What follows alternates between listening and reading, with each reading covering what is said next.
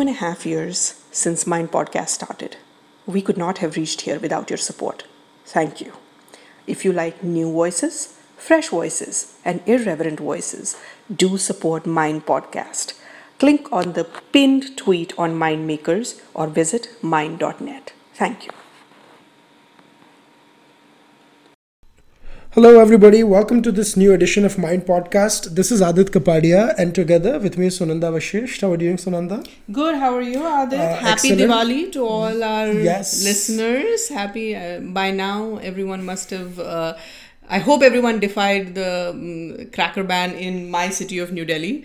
I believe there has been majorly, people have gone into civil disobedience mode. There was no such ban to defy in my home city of Ahmedabad, except for the alcohol ban, which Ahmedabad is regularly defy anyways. I'm kidding. You'll get beaten up. I'll get beaten up. But happy Diwali everyone, and a very happy New Year to all my Gujaratis, fellow Gujaratis celebrating, including one sitting in 7 Racecourse Road. So Sal Mubarak everyone. It gives me great pleasure today to welcome our guest with great public demand. He's back after the hangout that we did on RTE and education. Mr. J Sai Deepak joining us from India. How are you, Sai? Thank you for having me on the show. I'm very, very happy to be back. And I'm surprised that there is in fact a public demand. Usually, as the so-called right-winger, I experience nothing but ostracization. For once, it's good to be back because of public demand. All you'll experience in Mind Makers is hugs, man. No ostracization. But I'll tell you this, after, and we were talking off record also, and before we get into the serious discussion and what Aadit has in online for us today, but what I am really seeing, and kudos to you and all others who are really helping in changing the narrative, I am seeing a tide that is turning, because our office has been inundated with demands and with requests after your last talk, IIT Madras, the talk that you gave that went viral. We have been inundated with requests that please bring Mr. J Sai Deepak, and we had to tell people that, we are actually looking for a good slot to bring him. We have nothing against him, but it just made me so happy when I saw that, and really congratulations to you for this.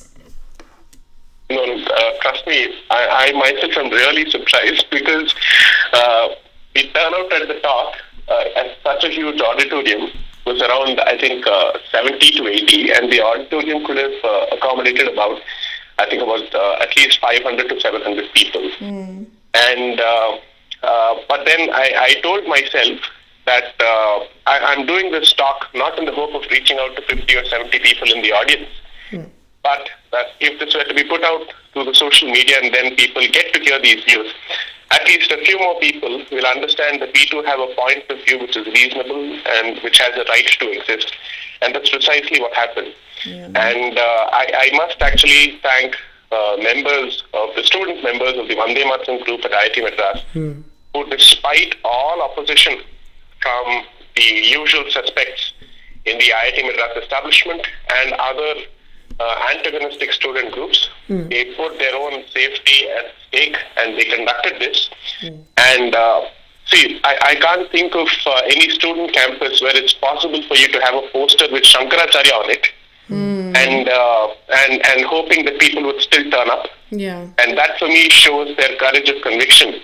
And I must actually thank them, because honestly, I myself have been surprised at the reception, because I thought this is going to be such a boring topic for so many people to listen to. But a lot of young students from Manipal University, from European universities, from American universities, from engineering campuses, from TISS Mumbai, if you could believe it, TISS Mumbai, all these people have reached out saying, how can we contribute to this tangibly in one way or the other?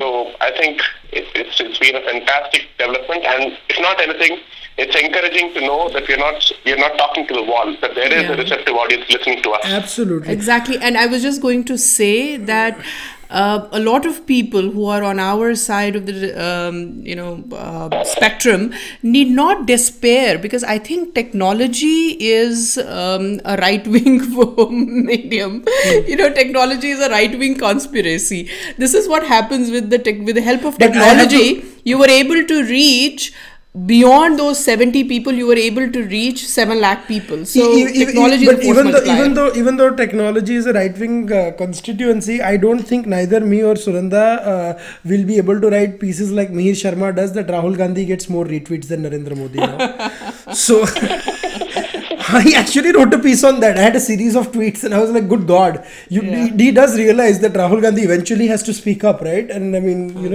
So, but anyways, just to add, and by the way, we usually recommend things at the end of the podcast, but I would recommend one thing. Please go and listen to Sai Deepak's talk. It's a phenomenal talk. And I don't want to give away anything that's on it. Please go and listen. But what you said is, your point is very pertinent, because, about 2 months ago, Sunanda did a talk about, it was a prayer meet for the Amarnath terror victims. And Sunanda told her side of the story that, I mean, I had, of course, heard it from her firsthand, but no one else had. And I mean, we happened to record it and put it on Mindmakers, and that video got like 12,000 views in the first 2 days, or 10,000 views, something like that. I don't know. I don't remember. But bottom line is that these stories do have a resonance beyond the audience of 100, 200, 500, and a far bigger thing. So this is a lesson for our side also, that to preserve all these stories, say, of videos of talks we are having, and make sure these reach a global audience. Exactly. Absolutely. So let's get started into debate. There are various things that happened in the week. The Chinese premier spoke for 3.5 hours. I hope Sitaram Yechuri doesn't take inspiration and regale all of his cadre. Sitaram Yechuri does not have the audience though. नहीं क्यों, पूरी Congress working committee सुनती है उनको. So don't forget. So that was there. I mean, that's on a lighter note. The Diwali cracker ban thing, still there were discussions about that. There were discussions about Taj Mahal. The Uttar Pradesh MLA Sangeet Som made some statements, and there were debates on them. And then there were also we also wanted to talk about the petitions in the court where Sai Deepak was involved, about the Rohingyas, and interesting. And apart from the news of the week, in the end we wanted to also talk about Indic Collective, a very interesting initiative that Sai Deepak is involved. But we'll start with the news of the week. So any particular news that you want to start with, Sai? Why don't we touch upon Taj Mahal? Sorry, on? Taj Mahal. Taj Mahal, yes. So there was an interesting, I won't say interesting, there was a statement by Sangeet Som which was half reprimanded by BJP or something, and said that, and he said something that Taj Mahal was built by traitors. And then there was in response and in favor, there were 2 hashtags going around on Twitter and stuff. So basically, since there is a debate going on between structures, on this whole issue, where do you stand, Sunanda? What do you think? I heard I'm amongst the few people who did not outrage on this, or did outrage after listening to Sangeet Som's thing. I do not know Sangeet Som from Adam. I don't know who he is, other than the point when he comes into the news. But I heard his speech, and which is more than what 99% people have done before they outraged. I heard his speech. He did not say anything against Muslims. He did not say anything against any minorities. He did not say anything against anybody currently living in India. All he said was that this structure, this maqbara that was built by invaders and maybe traitors at that point, what he said. But I don't know, how does criticism of Taj Mahal become criticism of Muslims?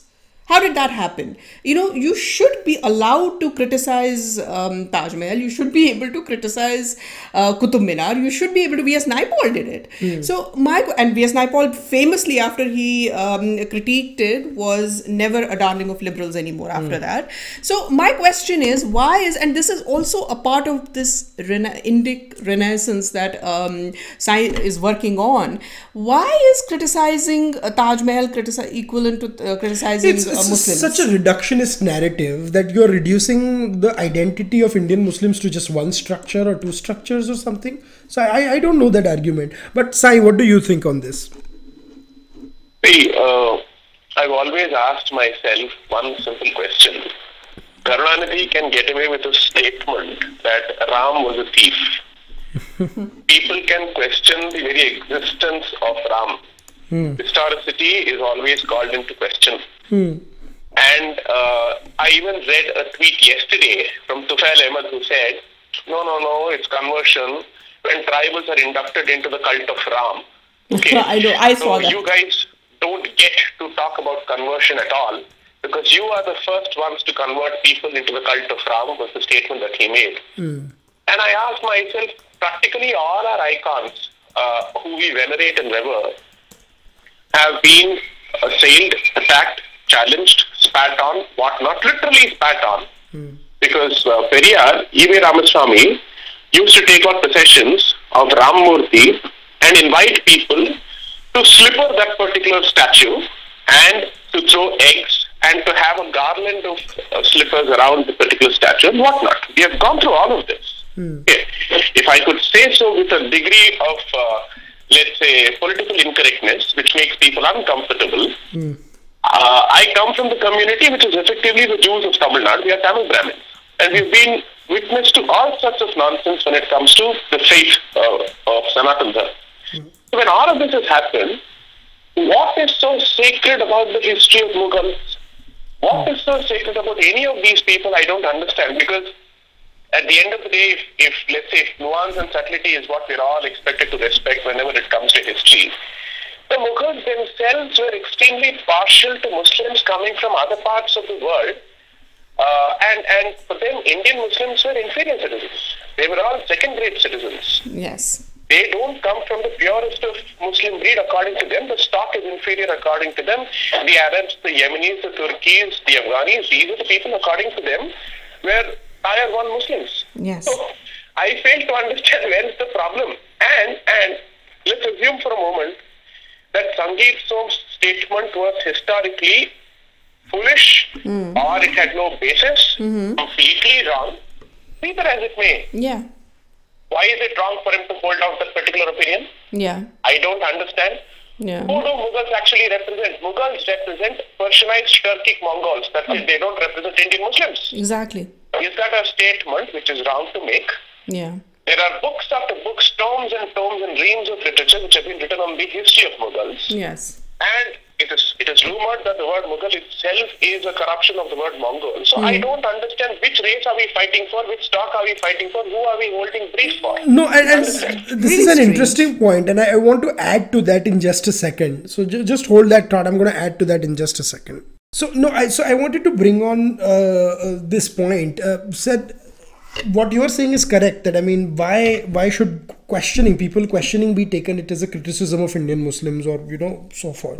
There is another lobby also, particularly on the wire you see them. They are venerating Aurangzeb and trying to contextualize, and maybe venerating is too strong a word, but contextualizing Aurangzeb and Khilji. They're also trying to say that Diwali is not a Hindu festival, but I don't know what is this. Jashne Chirag, and it's also something. It's a subcontinent festival. What is a subcontinent festival? आपके वो विनोद दुआ जी को पूछ लो something. It's a subcontinent festival. It's not anything, but it's not a Hindu festival. I don't know. And that there was a controversy because they said who's that Akbarabadi Akbar Nazirabadi, yeah, and Akbar something Nazir, he said. something that उसके पटाखों के बारे में कुछ बोला था. But see, we can talk go on and on and on about it. Our audience and Sai and everyone knows what goes on in the name of this pseudo liberal narrative. But what I want to do the one thing. This is a new phenomenon. See, the pseudo liberal narrative for the last 20-30 odd years was Akbar the Great. अब उसके बाद आया Aurangzeb the not so despot. Yeah. ठीक है, and Khilji the not so barbarian. Yeah. This is a new narrative. No, it's not a new narrative. It is continuation of the same narrative. It is not a new It's a logical conclusion. Yeah, it's a logical conclusion. And I'll tell you why, and I want to bring Sai in this. This thing came because Akbar the Great was never questioned, Aadit. That is why Aurangzeb, not so despot, and Khilji, not so barbarian came. And this is where I want to bring Sai. What you are doing with this Indic collective, Sai, is perhaps the answer why, you give us an answer that we have never been an organized group where somebody could question this Akbar the Great narrative. And today we are faced with Khilji, not the barbarian narrative. How would you react to that? See, I'm just building on what you're saying and perhaps rephrasing it. Akbar was the alpha version where they were testing waters to see, let's see how much this community is capable of swallowing when it comes to the recasting of its own history. And let us actually test the levels of Stockholm syndrome they suffer from. Okay. And when they realized that we bought that whole hogwash of Akbar the Great lock, stock and barrel, they introduced a beta version. Okay, so I am of the clear view that this is a continuum of the same narrative. It is only getting progressively worse. And what is perhaps sad, that we have allowed them to test the beta version. There was no resistance to the alpha version in the first place, which was clear, coherent, intellectual, deep and scholastic in nature, apart from having, if I may call them, ambassadors who could have simplified that particular work for the common public so that people understand the truth of the reality of it. Okay. Now, so as far as I am concerned, this is a challenge that is being thrown at the Indic civilization, saying this is how we are capable of twisting your entire history. What is it that you can do in response? Aap kar kya loge? Dikha do. That's basically the statement that's being made. And so far, all of us have been silent. And I think in the last 10 years, perhaps, what started off as a grumble then went on to a mumble, and now it has reached I'd say, a fairly audible chorus to some extent. Not ideal in its tone and its quality, but we have reached a certain scale. And that's when they realized that, okay, the resistance has begun, and now they will increase their efforts at a feverish war footing. That's going to happen. It's only going to get worse. Okay.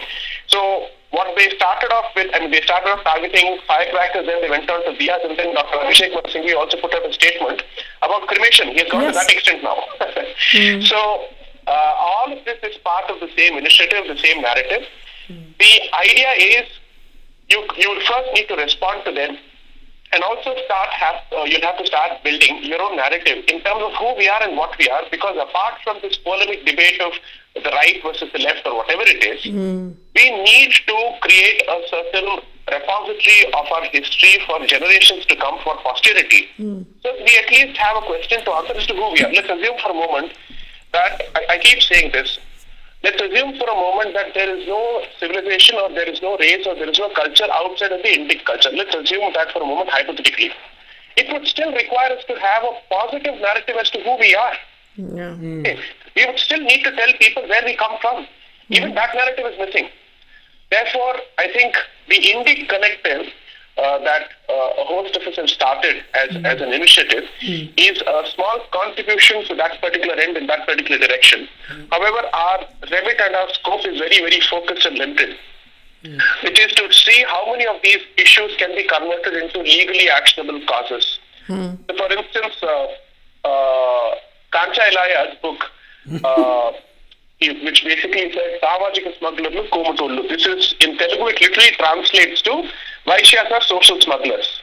Really? That's basically, and the book is full of filth and the foulest language possible that one could use against the community as a whole. Okay. And the Supreme Court comes out with this position that every writer has the right to speak. Okay?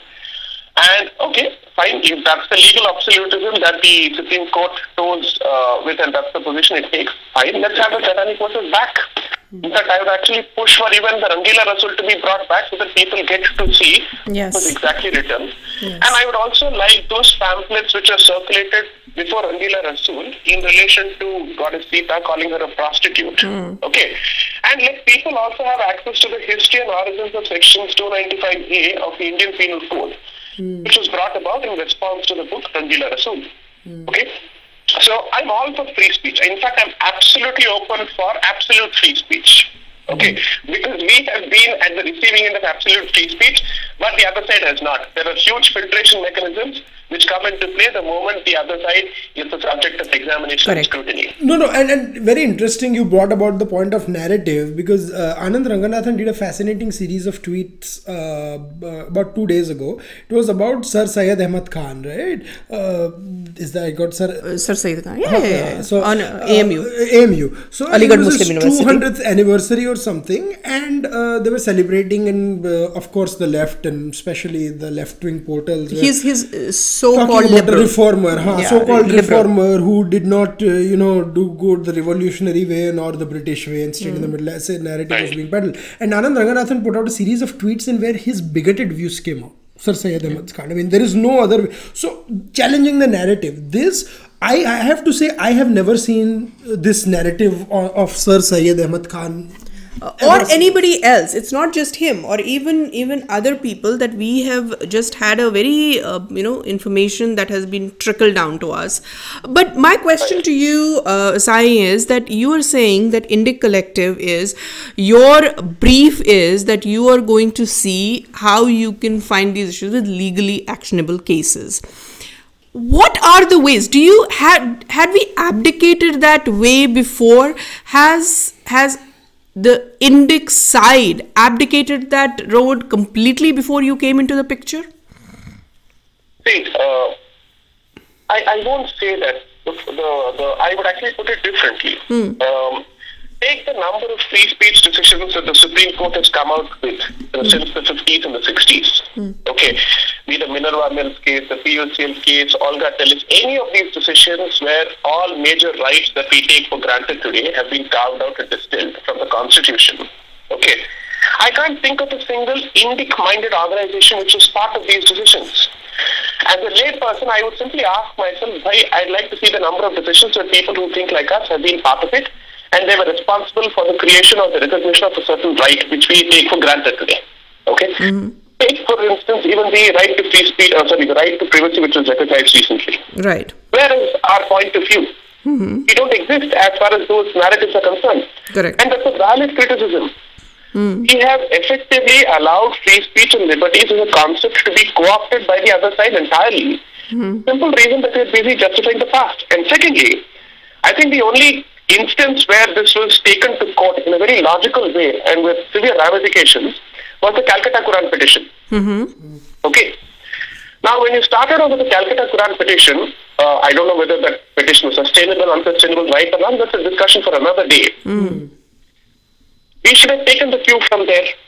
Right. When Shah Banu happened and the Rajiv Gandhi government came out with an amendment to it, there was no response to it which was legal or constitutional. Exactly. When satanic verses was banned, again we kept whining and cribbing, but there was no response. That's why I was saying that the feel that this thing, it's been abdicated, for lack of a better word, before. So it's just, and abdicated, I would actually use a different word. And just drawing from what I said in the talk, it was never a credible option in your basket of options. This was too much of work and perhaps required too much of follow-up. Okay, perseverance, diligence, due diligence and whatnot. And you were happy doing the grassroots activism, hope that this would translate to a political mileage at some stage. And therefore you're happy doing the Ram Janmabhoomi movement. And in fact, what surprises me is that you have this example on the one hand where there are a host of issues which you did not go after legally. Right. And on the other hand, we have done fantastic work in the Ram Janmabhoomi case itself. Okay. So what does it tell you? That you do have the ability to do it when it comes to issues that really matter to you. Unfortunately, you have not used the same skill set for other issues which resonate with the common public. So the public is bound to think But other than Ram Janmabhoomi, you really have no interest in adopting the constitution and the legal means to other issues. But Sai, let me just stop you for a minute. It is not just for other issues also.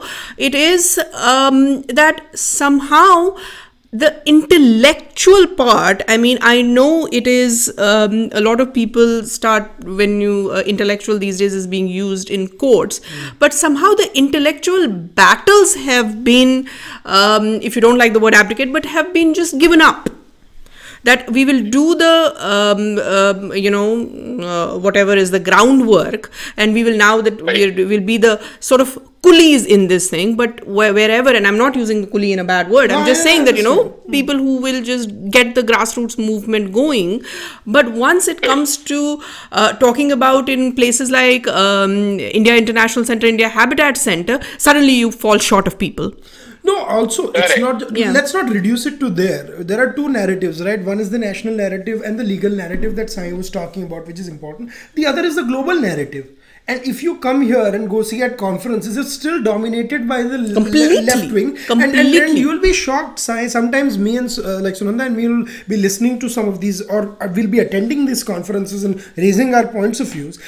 Our views are so outnumbered, and the guys who are talking, their views have been the same. They have not changed in the last 20 years, and they don't reflect the present. They don't actually reflect the present ground reality at all. So I wanted to come back to you in just a second. We'll wrap this up, and then we'll get you on the Rohingya issue in just a second. So hold your thought on that. So the global narrative, what I was saying, that also needs to be questioned or challenged, so to speak. So what was your point, Sai? You were trying to comment.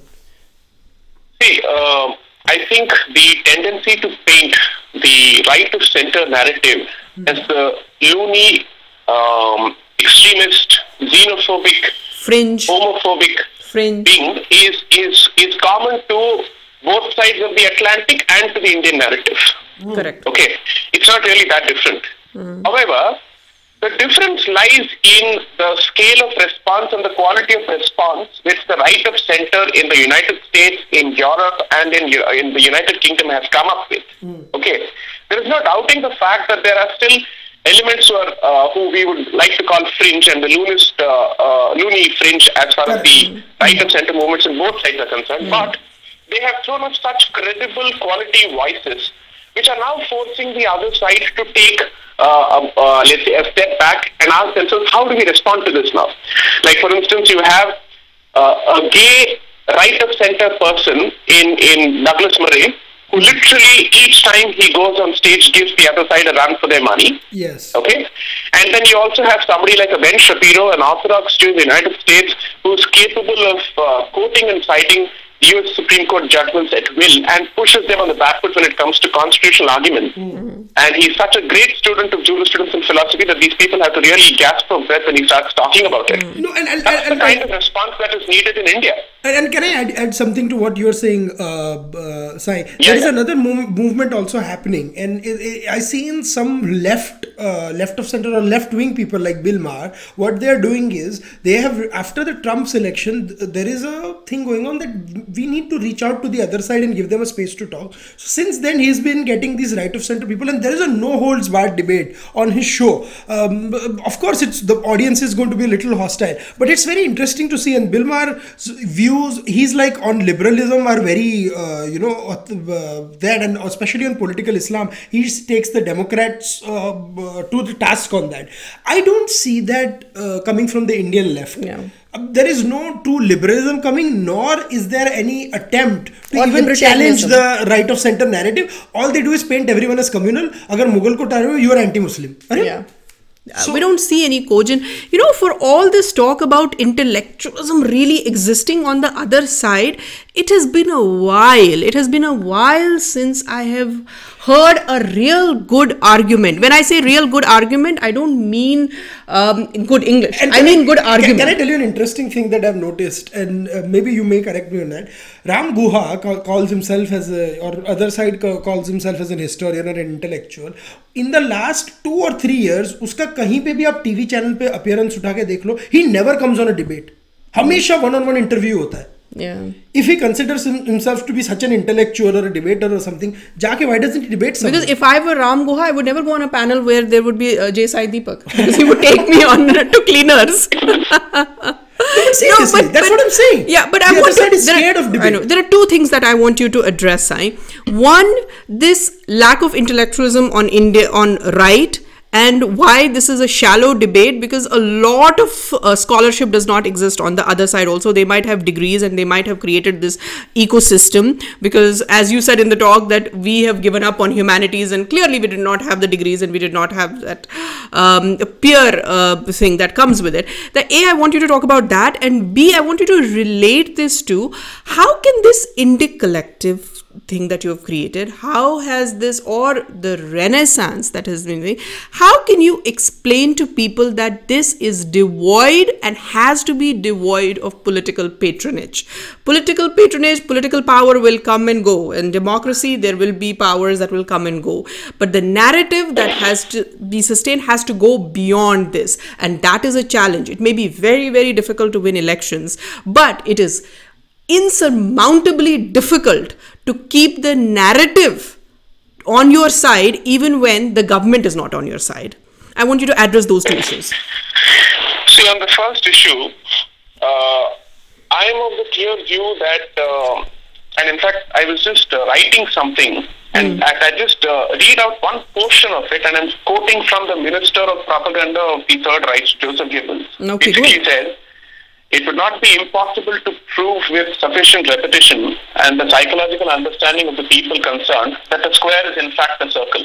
They are mere words, and words can be molded until they clothe ideas in disguise. For me, this captures the technique of the left to a very large extent. Okay, where first they pitch themselves as the voice of reason, and that's what Marxism starts off by saying, that I dismiss everything else as humbug, because everything is superstition, this is bourgeois tradition, this and that, I am the voice of reason, rationality is me personified, and all that. So the moment you make that statement, you try and say that everybody else is subscribing to mysticism and abstraction, which has got no use at all for the real world. It's all about class hatred, that's one. And on that basis, you start projecting yourself as the pro-science and pro-reason voice, and everybody else is anti that. That's one. Now the thing is, their foundations could be flimsy. However, they have managed to give layers to their arguments, and they have focused on justifying their position from a panoramic standpoint on a regular basis. Okay, so it's not as if this is a one-time affair and they leave it at that. Aurangzeb is going to be their love affair for a very long time. Let's remember this. They're not going to let go of this argument at all. They'll keep going at it on and on and on and on until it seeps and percolates into the mind of the common public. हाँ भाई, औरंगजेब इतना बुरा भी नहीं था, शायद हमने उसको गलत समझ लिया था. Right. Okay, so it's going to be that. Now the response to that is not going to be just facts. Okay, it's not as if we've not had facts at our disposal for a long time. Of course, we've had facts. But the ability to connect the dots and the ability to come out with a political consequence, a social consequence, an existential consequence for us as a community, that as a narrative we have not done. We have not given this as a, let's call it a mukka, a sucker punch argument. Say, boss, I'm sorry. All this that you've actually come out with is humbug for certain reasons. Okay, it's all disparate responses, or let's say rebuttals limited to something that the other side says. Go beyond the rebuttal. Finish that argument once for all. Okay, come up with some seminal piece that says this is why the guy was a tyrant and the bigot of the first order. That hasn't happened, right? And second, there are possibly justifications to understand why the left as a movement found some kind of traction. Okay, I don't believe the left is right always or the right is right always. Each balances the other whenever the other moves to the other extreme. Correct. Okay, but the fact remains that what started off perhaps as a social justice movement in the true sense, actually, let's say, where you ask a lot of people in Telangana and Andhra, okay, there was such a huge support for the Naxal movement at one point because police atrocities were unbelievable. Okay, that is the reality. Let's not forget that. However, now it has gone to such a point that they are going after the very civilians who they were meant to protect according to them. Correct. Okay, against the establishment. There were times when they would not target branch managers, they would not target bank officers, they would not target let's say, anyone who is not coming in their way. But now they target everyone willy-nilly. Right. Okay? They target people randomly. What this tells you is conditioning, narrative, understanding of propagandist techniques have played a huge role. And apart from that, you need a receptive mind. And that receptive mind was created effectively by years of colonization. Correct. Okay. And years of defeatism, which says there must have been something fundamentally wrong with my civilization and culture. Otherwise, how could I have been a slave for 1,200 years? Yes. Okay. So with that mentality, you can't seem to understand anything objectively. Nobody wants to give people the example in this country that Spain was under Muslim rule for 800 years, and they fought back after 800 years, and the period in that particular history is called Reconquista. Exactly. Okay. So there are examples in history where places which have been under Muslim occupation for 800 years have been taken back. Yes. And that is the region that ISIS wants to claim as Andalusia today. No, and also I want to add something to what you said about the leftists and stuff. See, they are victims of their own delusion, right? And that's the problem. What you said that in 70s, what could have been a so to speak a people's movement or may have had resonance. Right now, you see the leftists stuck in the same failed ideas and same positions that they held in the 70s, but not getting evolved with time, worse of perpetrating atrocities on the same people that they claim to stand for. So that's the main issue. That's why the right is saying what it's saying. And also what you talked about the historians. 5 या 10 लोग हैं इनमें जो किताबें लिखते हैं, and the 100 others quote from the same 5 and 10 books again and again and again, and that myth becomes a fact. Right? And to what Sai is saying, till you just sit and write counters to it, it's still going to be a counters to a fact or a myth that's said, rather than you showing factual evidence that, okay, this is the position, what it should be. So, anyways, interesting points. If I could just add to that particular point, here's an important thing. We have to also be aware of and alive to one fatal problem with us, and I think it's fatal for a different reason. The concept of peer acceptance and concept of peer pressure go hand in hand as far as the left ecosystem is concerned. Okay? So one, you need to toe their line to get their acceptance, and once they know that you toe their line, they'll go all out to support you, they will stand by you. Whereas as far as we are concerned, if let's say I start an Indic collective, I suspect that there will be quite a few people on this side of the ecosystem who will say, oh God, he's going to steal my thunder. My movement is supposed to be the one that's supposed to be in the limelight. But sorry, I have to put this opinion out in public. Okay. And there will be active efforts, not just from the left, but people from this ecosystem to sabotage me in one way or the other. I'm alive to this I'm very clear about it. I'm a realist as far as these things are concerned. And coming from the legal fraternity, I know how it works. So all I'm trying to say is, I want to see if we have matured as an ecosystem and if we have come of age as an ecosystem in how we stand by each other when the left comes after the Indic collective, which it will. Yeah, okay? Exactly. And then I would like to see how many of us actually say, sorry, we stand by this particular organization as opposed to stabbing me in the back. And that is something that has happened over the years. What has happened with somebody like a Ram Sarup or a Sitaram Goel is a lesson where we killed our own intellectuals and ensured that they were pushed into the brink of oblivion. Yeah, very, very important point. I cannot stress on this again. If you have to take a break, Aadit, take a break, because I want to go on this point again. No, I agree. I mean, I'll tell you, दूसरों का तो पता नहीं, but Mindmakers is with Indic Collective. So I'll tell you, and Sunanda wants to say, and then we have to talk a little bit about the Rohingya case, because you are involved closely in that case. Sai, so I want your opinion on this. Sunanda had asked the second question. Yes, I had asked. We're going to take a 5-second break, and then we'll come back. We'll come back and then we'll wrap up the podcast. Repeat to me what the second question was. I'll repeat to you on the other side of the break. So my second question that you were asking I was going to ask you is that how can we sort of convince people that the narrative building is independent of political narrative? It has nothing to do with, of course, whenever there is a government that sort of agrees with you on a broader point, you may get a fillip. But overall, governments will come and go because that's how the democracy runs. Your narrative and your ecosystem should be in place even when there is a hostile government in the power. How can you convince people of that? Because I don't see that happening. Let me paraphrase Sunanda's thing in one which sums up what I want to say is that ideology should drive politics. Politics should not drive ideology. Right. Correct. See, there are two levels of responses to this. One, the proof of the pudding is in the eating. One, so ask yourself, of all the broad specific goals that were held out as promises during the course of elections, let's say from the 1990s till date, and then test on how many of these goals have actually been delivered on. Correct. Right from the construction of the Ram Janmabhoomi to the revision of history textbooks to state patronage and sustained patronage and encouragement to the Deva Bhasha Sanskrit. Okay.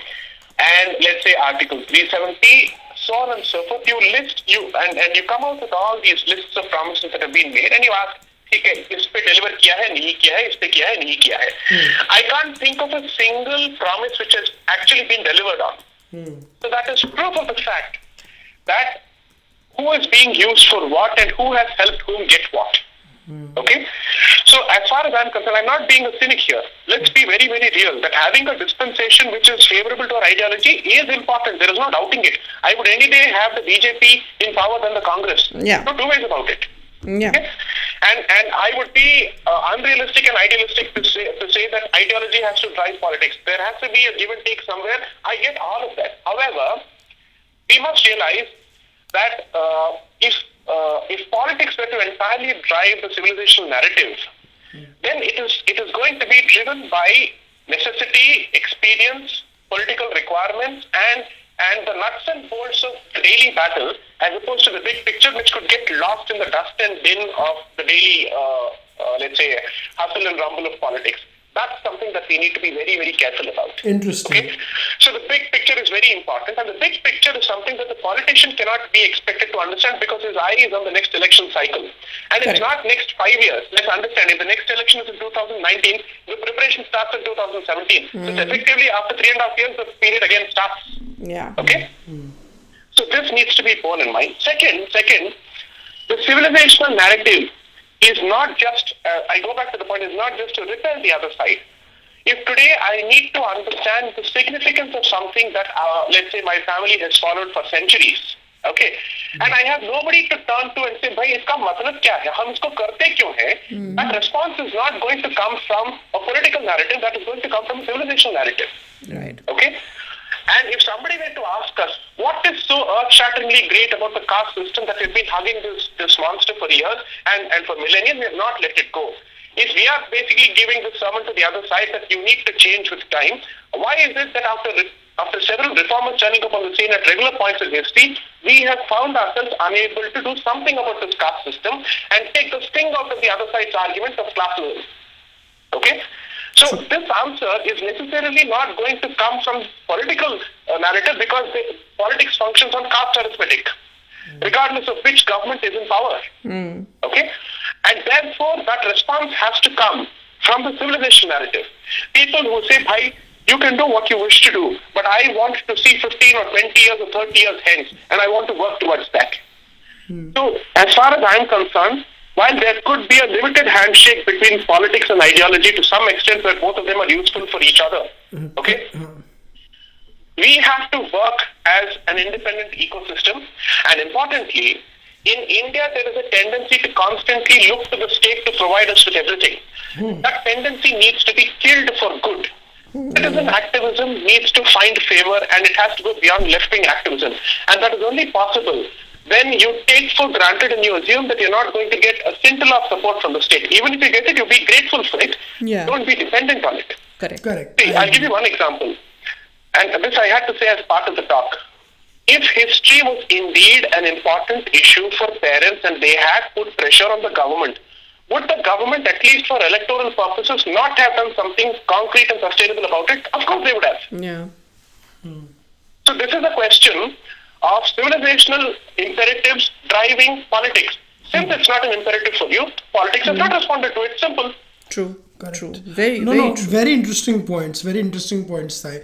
Unfortunately, we are short of time on this topic, and we'll have to move forward to. But fascinating points, and I think we need to probably broad base this into a deeper discussion also on what should drive the politics of the day. Like, should it just be hardcore arithmetic, or should it be ideological reasons also? And what is the right mix of both? Yeah.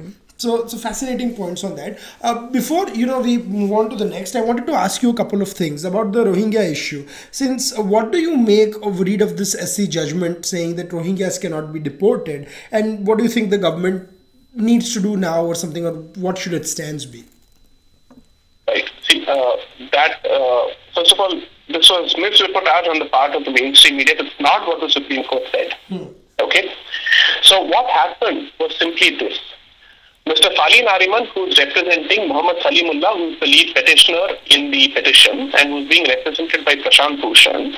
Okay, so Shri Prashant Bhushan and Mr. Fali Nariman are representatives of petitioners who do not want to be deported. They are representing Rohingyas. He was making his submissions, and the order of that particular day, it's not even a judgment, it's a small, short, crisp order which simply says that arguments of Mr. Fali Nariman have been recorded, and the next date of hearing in this matter is the 21st of November. Should there be a contingency that arises in the interregnum, Mr. Fali Nariman is at liberty to approach the court to inform the court for an appropriate relief. Correct. Okay? But nothing in that particular order says that the government shall not deport Rohingyas until the 21st of November. And there's a good reason for this. Okay? So, for instance, if the government has enough data to prove that somebody is an illegal immigrant or is a terrorist or is a potential terrorist or is a part of a sleeper cell, okay, the Supreme Court cannot interfere with national security issues and say, I shall not report this particular gentleman until I have heard. Okay. So, therefore, what the mainstream media did was to misinterpret and deliberately misinterpret this last line where Mr. Nariman was told, if hearing or agle hearing ke dauran agar kuch hota hai, you can approach the court. Okay. So they basically interpreted this to say, he is being told that the Rohingyas are deported between this date and the next date, then you should approach the court and therefore the government cannot deport them. Okay.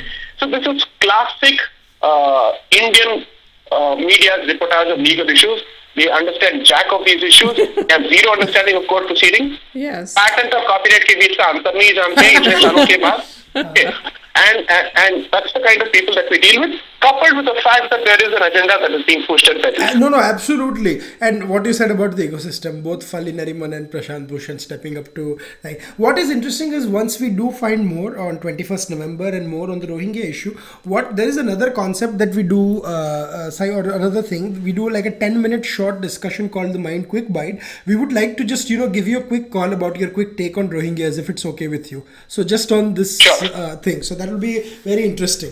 But we're coming to the end of the podcast, and then what we do at the end is we recommend a few or one or two things that a movie or a TV show or place or anything which is non-political, light-hearted thing that you would like people to, that you've read recently or you've been to a place recently or you've seen recently, you would like the wider audience to know about it. Is there anything like that you would like to recommend to our people, to our audience? To our audience.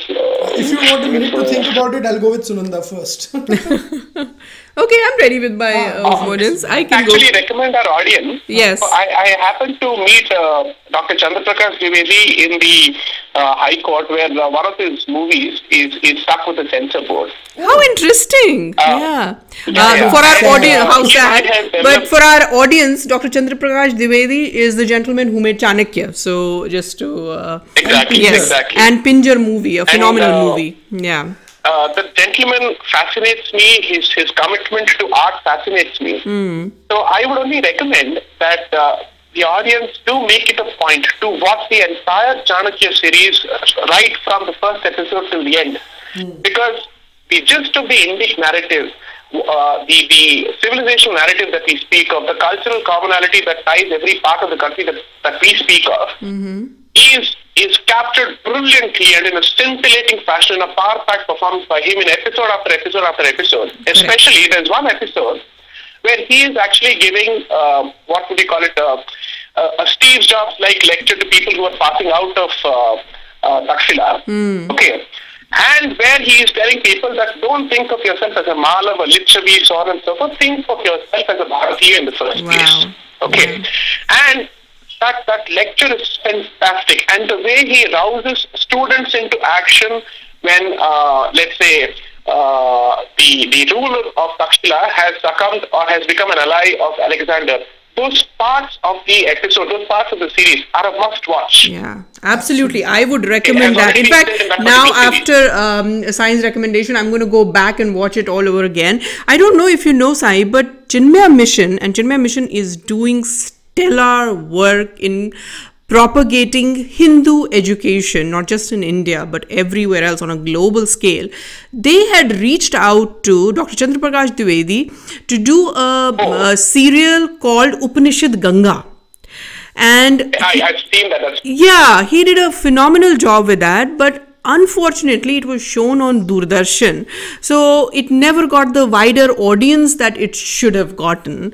So Upanishad Ganga is also something that he has done recently, and I know it because I am associated with Chinmaya Mission, because that's where I found out. Otherwise I didn't even know that it was him, but that's another tidbit I wanted to give people. Can you just make a point here? Yes, go ahead. It would be fantastic if, let's say, the Indic ecosystem were to collaborate with some media outlet and make sure that Chanakya and Mahabharata of B.R. Chopra, both of them are rerun and they get the kind of traction that they're supposed to get as far as the modern audience is concerned. Absolutely. And if we could do that, we would have pulled off such an important activity to actually capture and put out these concepts in the public domain in a manner that they can digest, in a manner that is interesting, as opposed to having dry, boring discussions on concepts and so on and so forth. He actually practices it in action when he makes that particular series.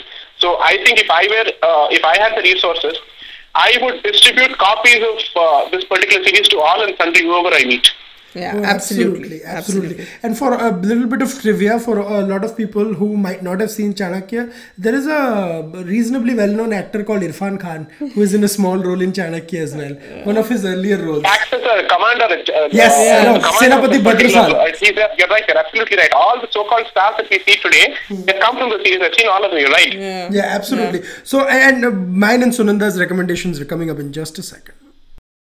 Yeah, so Sunanda, your recommendation. My recommendation this week is Lake Tandon. I don't know how many of our listeners know about him. He's an old. No, you cannot steal my recommendation. No, I'm not going to steal one thing. I got bummed when people remembered him as the Dadaji of Shah Rukh Khan from Swades. That's what happens when you have the younger generation. You know,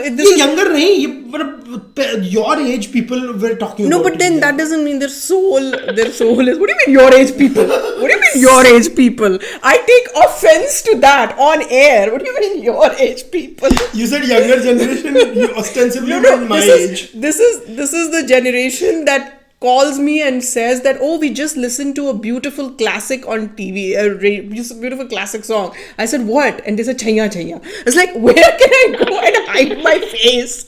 So for a generation that Chaiya Chaiya is classic, so that is the generation that thinks. But anyway, about Lake G.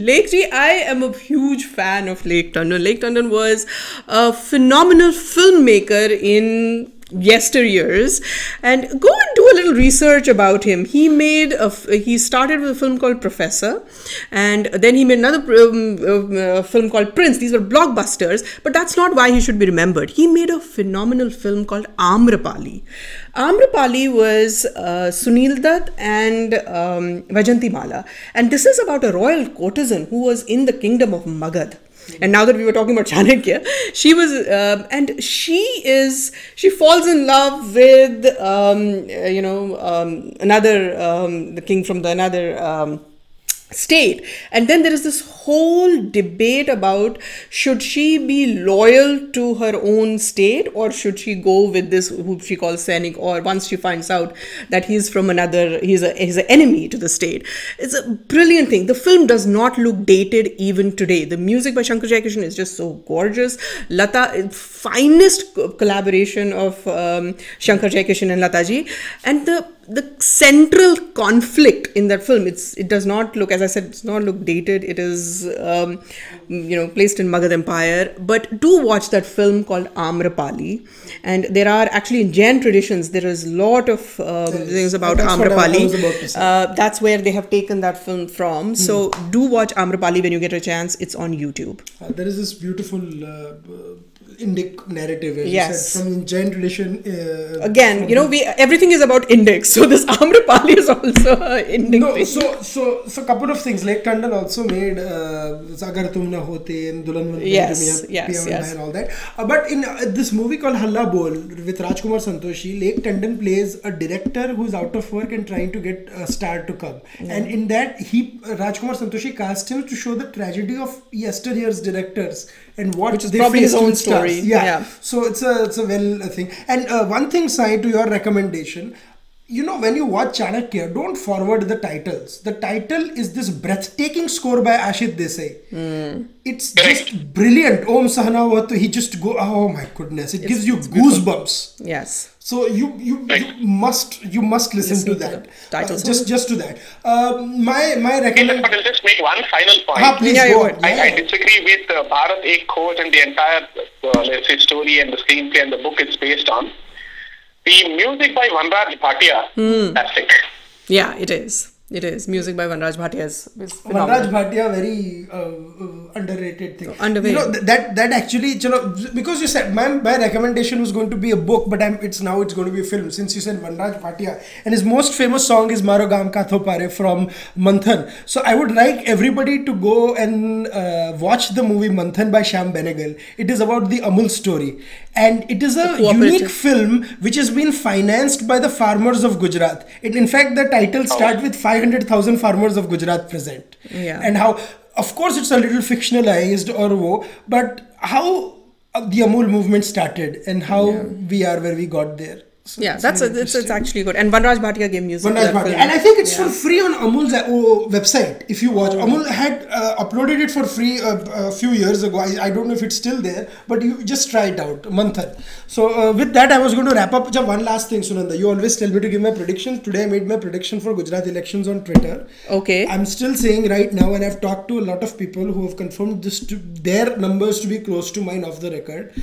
BJP will be between 95 and 105 in Gujarat if elections were to be held today. You know what is going to happen if BJP gets below 100? Everybody else is going to declare victory whether they form the government or not. So we'll see. We'll see what happens with that. But our audience knows who to come and catch hold of once the results But thank you so much for joining us, Sai. It has been truly a pleasure to have you on the podcast this week. My pleasure too. And please, guys, watch out for Indic Collective. Follow it on Twitter. There is a Twitter handle right now. Along with you, I think it's Anjali and Ashish. Anjali, George and Ashish, both are involved on this, right? One clarification. Not a trustee or a member of the Indic Collective, but I was involved in its formation and I am the counsel. I am the lawyer for Indic Collective. Okay, absolutely. So follow, there is a Twitter handle for Indic Collective that I just started following. Follow that, follow them, follow what they are doing. It's very important for our sustenance. It's very important for who we are that we follow what's happening in the Indic Renaissance. Ultimately, it all has to be about that. Indeed. So with that, we end this edition of Mind Podcast. We'll be back with you next week. Thanks again, Sai, for joining. We'll be talking more about this soon. Thank you.